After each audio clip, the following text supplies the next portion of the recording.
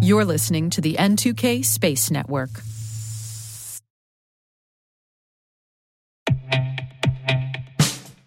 And now, a message from Cyberbit. Mastering cybersecurity is like mastering a sport. You build muscle memory through rigorous practice, then you train as a team to foster cohesion while operating under pressure. Like athletes, cybersecurity professionals thrive on hands-on simulation. But traditional courses, certifications, and open-source labs won't build you a winning team. You need Cyberbit.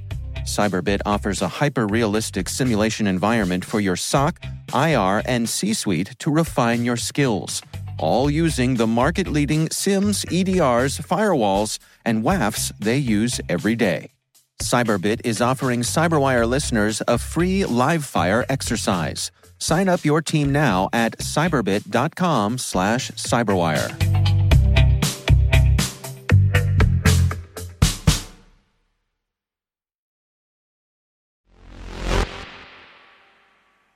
Hi.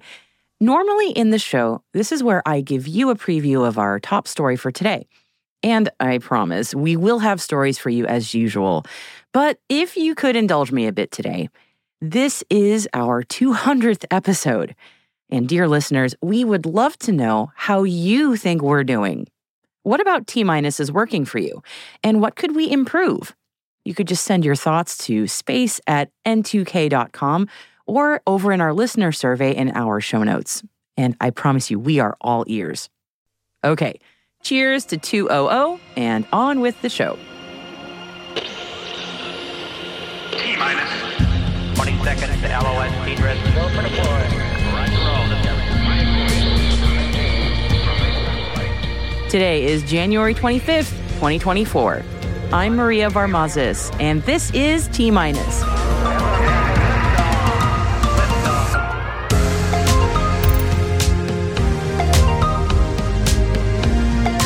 Firefly is selected as a launch provider for the NRO. Federal contracts announced for General Atomics Electromagnetic Systems and TransAstra. Boryung and Axiom Space announce a joint venture. And our guest today is Robert Long, President and CEO of Space Florida. It's a great conversation. Definitely stay tuned for that in the second half of the show.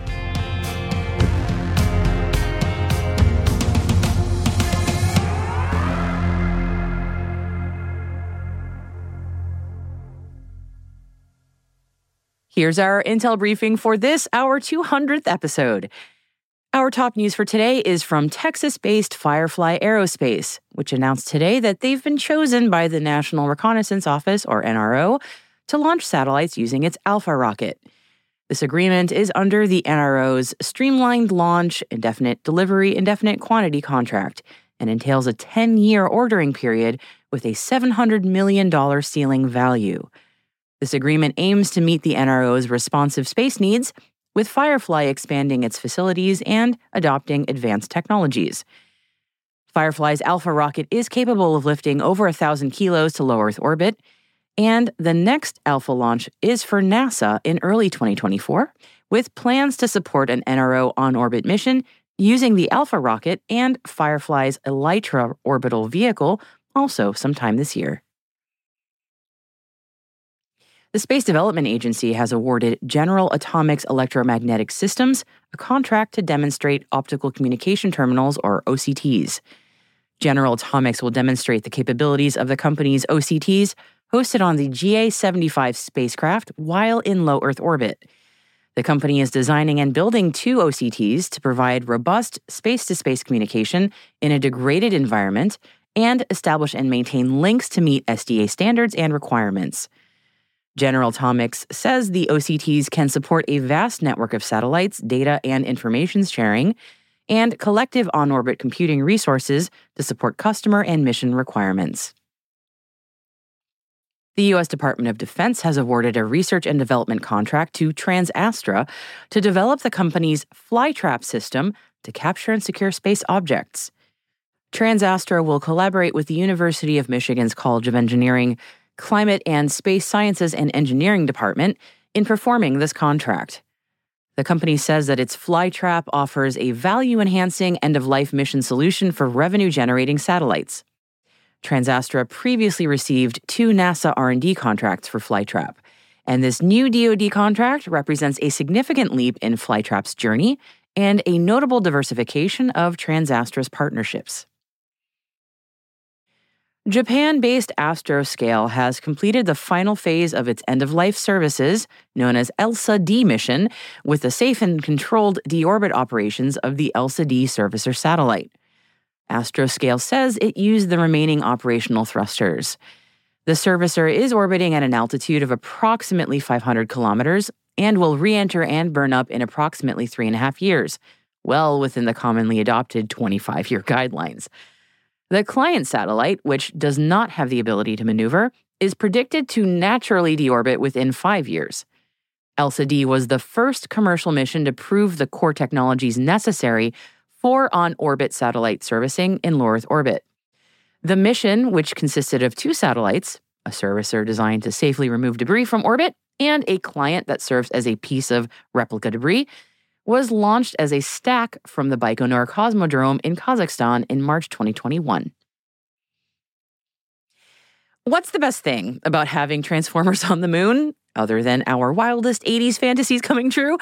They can act as our eyes and ears for what is happening on the ground, the lunar ground, and the first images from Japan's robots in disguise on the lunar surface show that the SLIM spacecraft rotated 90 degrees from how it should have come to rest. Yeah, unfortunately, it kind of face-planted on the moon. So for anyone who watched the little graphic as SLIM landed last Friday morning U.S. time, you probably noticed that it looked a little bit like the spacecraft was landing on its nose, and it is indeed what happened. And it also explains the issues that the craft is having generating solar power. JAXA is looking into the cause of the problem, and initial reports suggest that the main engine was operated at a higher load during 8 orbit changes and during the power descent phase. But there were no signs of abnormality in the main engine until the event occurred. The team believes that some external factor other than the main engine affected the performance. Space robotics company Gitai says that its 1.5-meter-long autonomous dual robotic arm system called S2 is scheduled to launch to the International Space Station aboard the SpaceX Falcon 9 rocket on January 29th.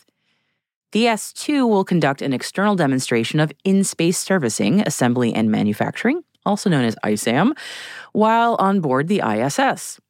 It will be mounted external to the NanoRacks Bishop airlock and perform on-orbit services, including maintenance, inspection, and life extension operations for satellites.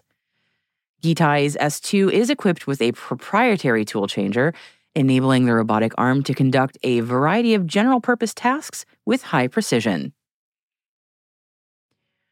Boryung and Axiom Space have announced the formation of a joint venture aiming to leverage the unique strengths of both companies to advance the commercialization of low Earth orbit.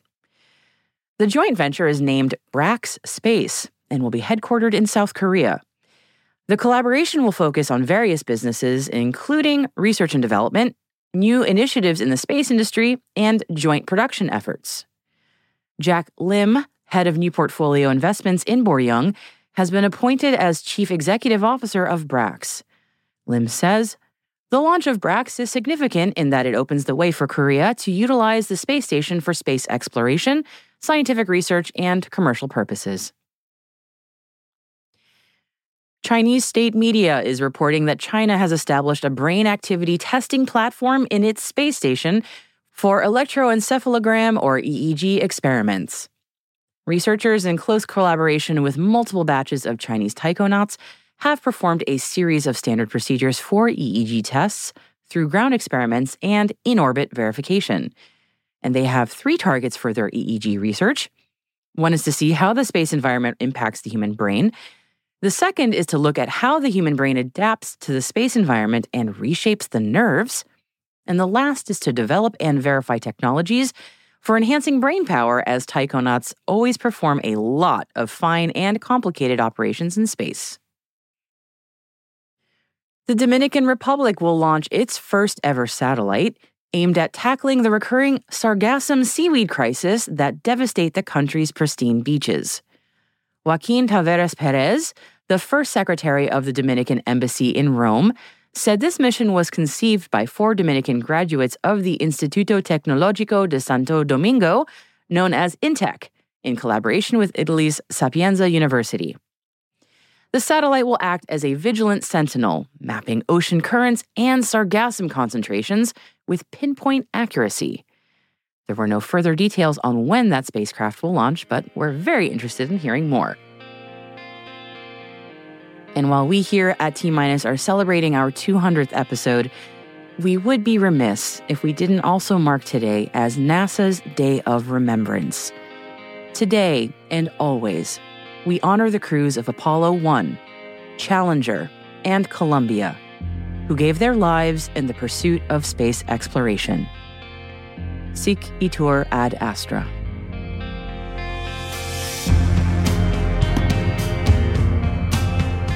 And that concludes our briefing for today.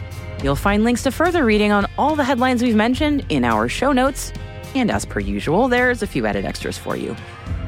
One's on the importance of very low Earth orbit for national security. Another's on how the Space Force is gaining strength. And there's an announcement from Rogue Space on their restructuring their leadership. Those links can also be found on our website at space.n2k.com. And just click on this episode title. Hey T-Minus crew, if your business is looking to grow your voice in the industry, expand the reach of your thought leadership, or recruit talent, T-Minus can help. We'd like to hear from you. Just send us an email at space@n2k.com or send us a note through our website so we can connect about building a program to meet your goals.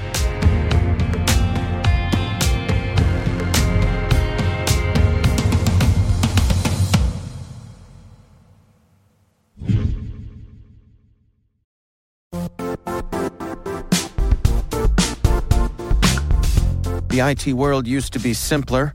You only had to secure and manage environments that you controlled. Then came new technologies and new ways to work. Now, employees, apps, and networks are everywhere. This means poor visibility, security gaps, and added risk. That's why Cloudflare created the first-ever connectivity cloud. Visit cloudflare.com to protect your business everywhere you do business.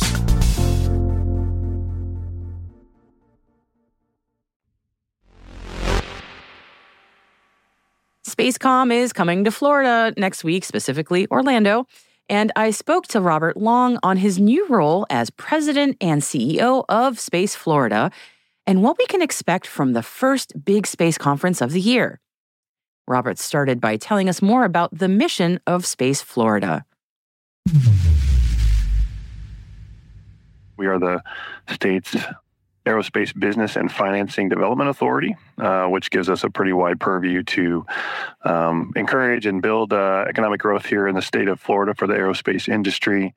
And also our Spaceport Authority role is really keen on exploring and building out spaceport infrastructure across the state of Florida. Well, thank you for that great intro and welcome. Really glad to be speaking with you today. So when we're looking at the year that Florida had last year, I feel like every year it's another record year for what's going on in space in Florida. I mean, last year was definitely a banner year. You want to give me some highlights for how that went? Certainly. We crested over 70 launches off the coast of Florida here this last year, and it was a new record. I think we are over 2 million pounds of payload delivered to space from the Space Coast here. And those are record numbers, as you mentioned, and it really, I think, speaks to the overall pace of the industry that we're seeing. And it's been on the East Coast and then just in general, the doubling of the launch rate over the past few years. And so we may not double in the year ahead, but we're going to see continued growth going through that. And it really crosses all sorts of different providers. SpaceX is the large leader right now in terms of numbers of launches and payload to orbit. but we're seeing others coming up, and with United Launch Alliance and Blue Origin and some of the smaller vehicle companies like Firefly and ABL and things like that. So the diversity, I think, that we're seeing, and throwing relativity in there as well, is really going to be key going forward. But I think it really speaks to the year that was. And in fact, I saw a headline back early December, I think it was, where we had an 11-day drought of launches. And I had to chuckle, because nowhere in my past 25 years, if you had told me that 11-day drought was going to be a quote-unquote problem, I think I would have been incredibly happy. So, and we'll just flip now. Now in 2024, a lot is planned. And, it really, Florida is at the heart of it all. I mean, truly. What are you seeing for this coming year? I mean, not just in terms of launches, but all the infrastructure that's got to go into supporting that. I'm sure there's a lot on dock. Yeah, absolutely. The numbers are there, and I think we're seeing close to over 100 launches scheduled for this coming year, and we'll see how close we get to that as the year progresses. But I think you're right. We were starting to have the question and really look at what the capacity of the network looks like. Obviously, the critical node of that network is here at Cape Canaveral, and that's where the predominance of launch activity will be. But as we look at the overall capacity, we're really trying to, working with our partners at the Space Force, of course, and NASA, really understand what is the demand signal look like for capacity and numbers of launches or payload to launch, and then what's the dynamic associated with that? Is it, do we need to be able to support 300 launches a year, or do we need to be able to support 30 launches in one day? Those are two different problem sets overall, but related, of course. And so we're going to try to work on that a little bit. And then that allows us then to look at the investments we're making in the infrastructure, because launch pads are extremely important, of course, but you need roads, you need commodity pipelines, and you need all the underlying infrastructure that, an airport needs or a seaport needs. And that is one of the things that we are really focused on, is remembering that, space is a mode of transportation. As we continue to evolve, it will be no less unique than sea travel, air transportation, road transportation. And so we want to kind of think through all of those dynamics that are associated with that. So there's the terrestrial side of that. And, you may have heard we're looking very carefully right now and studying the maritime recovery challenge that we have, because the Port Canaveral here is almost at capacity, at least to support maritime sea recovery of boosters. And that's one of those components of the network that we're going to have to look at very carefully. But then you expand that, and, I like to start to think about what the future holds, and that future is probably going to be some sort of space-based transportation network and cislunar, and what does that look like overall? And so that's the exciting part, to really kind of, as a longtime space guy, start to think through, what does the infrastructure look like for that? What is the on-orbit infrastructure, and how does it all play together? It is a fascinating puzzle, not to gloss over. I mean, there are so many moving pieces there. A lot of complications, too. Often when I have conversations with people about infrastructure, which is, the backbone of civilization, truly, a lot of our discussions in the U.S. can often be on a federal level. But in Florida, you all are very uniquely positioned in that a lot of things happen at the state level. Can you walk me through sort of any policy changes or upcoming discussions about policy that affects space in Florida that you're having maybe with legislators right now? Yeah, Florida had the forethought 20 years ago to designate space as a mode of transportation. And really what that did was it unlocked Department of Transportation capabilities so that we could use those in the space transportation world. And that's been unlike anywhere else, and it really does allow, as you mentioned, the state to focus its resources on something that is a critical resource to the nation, but also, we are a geographic benefit here in the state. But as we look forward, I think we're going to continue to have to need more tools in our toolkit. Two of those that we're exploring specifically here in the state is expanding what we call spaceport territory. And that's a designation that several sites already have across the state, from the Panhandle all the way to the East Coast, that allows us as Space Florida to use some of our tools to help build infrastructure more effectively overall. And so that's step one. And we hope to expand that to Tyndall Air Force Base and down at Homestead Air Reserve Base. which provides us, when we look at the entire space transportation network, it may not all be launch sites, of course, but, we want to make sure we can offset and build some resiliency into that network so that, maybe satellites are built somewhere else and they can be transported relatively efficiently to the launch site, for example, so that not everything is happening at Cape Canaveral, so that if you have to close down Cape Canaveral, for example, for a short period of time for a hurricane or something like that, then things can continue in the network overall. And the other piece is working with our partners in Washington, D.C. on the Hill to update the law so that spaceport municipal bonds can be tax exempt. Airports and seaports already have that capability. We're just arguing that is something that spaceports should be able to do. And again, that then helps us unlock some of that private investment that could be helpful to building out the infrastructure, just like we do in other parts of other sectors. We have a lot of support both at the state level and at the federal level for both of those things. And the great thing about the spaceport tax exempt bonds is that really can benefit the entire nation overall because, from my previous experience, that was something that we were looking very carefully about, and making sure that nationwide has the launch capability that we need. You brought up something so interesting to me. So much of what moves the needle in space discussions that there's always the really sexy part about launch and all that kind of thing. But when we start talking about financing and bonds, it can make a really material difference and improvement, but it's not something that necessarily leaps to mind for a lot of people. Some interesting changes can happen. So Rob, many of our listeners who are working in like the commercial space sector, anything you want them to know about what you're working on or maybe the long-term vision for Space Florida that maybe would be helpful for them as they're building out their plans? Yeah, I think one of the first steps that I really wanted to take coming into this job, and not that this wasn't already being worked on, but is to really understand from the commercial side, from industry, is what types of policy and regulatory frameworks are most appropriate to help grow this industry and expand the space infrastructure overall.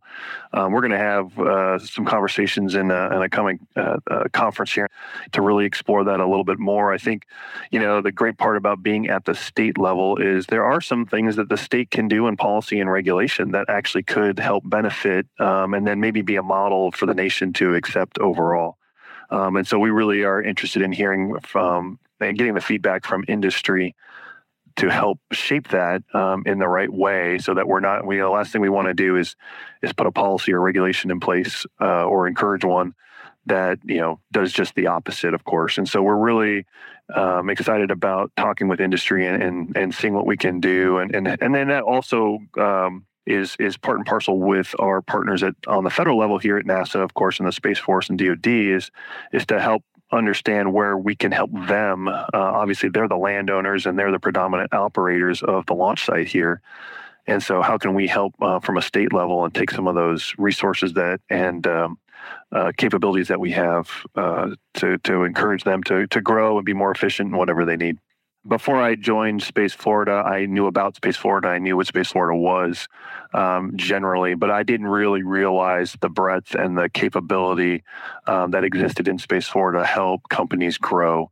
We really can be a strategic partner with industry to try to build out a smart and capable space transportation network, and then largely the aerospace industry in general. So I think it's amazing to me what the tools that we have, I personally think Florida is a great place for a lot of that to happen, and we're encouraged to go do that. And so it's an exciting time to be part of this business. I was thrilled to and humbled actually to be part of this this organization because I think we're going to do some great things, and that's only going to happen, with our partners across the federal government, state government, and of course industry.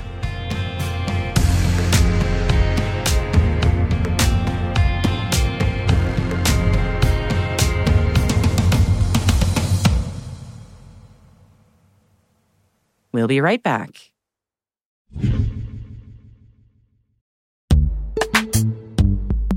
And now a word from our sponsor, Netscope.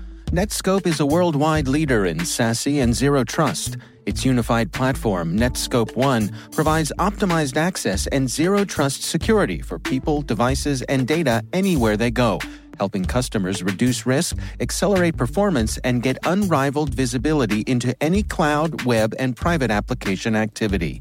To learn more about how Netskope helps customers be ready for anything on their SASE journey, visit netskope.com.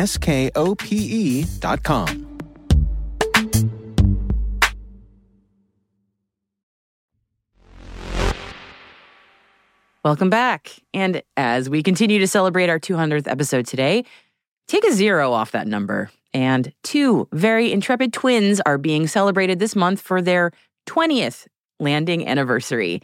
That's right, the extraordinary Mars rovers Spirit and Opportunity, OPI, made a rather bouncy Mars fall on January 2004 and went on to work way past their expiration dates. Yeah, NASA missions do tend to do that, don't they? Well, Spirit and OPI would have been a success if they made it only 90 days on Mars, but I guess they figured since they went all that way, it'd be kind of nice to look around for a bit. So Spirit continued on for 6 years, and Opportunity, well, incredible Opportunity, ended up running for 15 years, covering nearly 45 kilometers of the Mars surface when it was only expected to cover 600 meters. Spirit and Opportunity sent us incredible photos from the Mars surface. They helped us understand definitively that there was once water on Mars. Spirit landed on Mars on January 3rd, 2004, and later that month came Opportunity, January 24th. Just yesterday was its 20th anniversary, in fact. Feels like this would be a great weekend to rewatch the lovely documentary Goodnight OPI. Maybe I'll do that while sipping on my 200th episode celebratory champagne.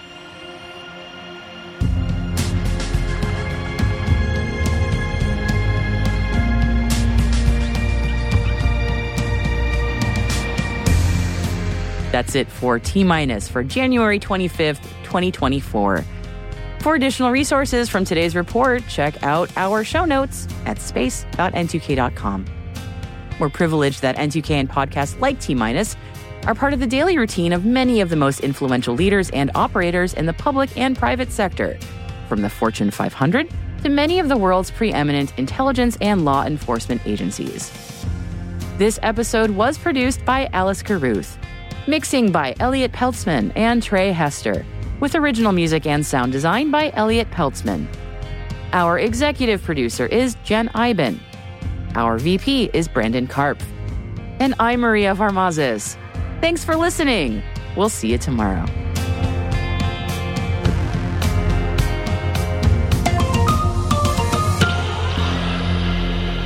T-.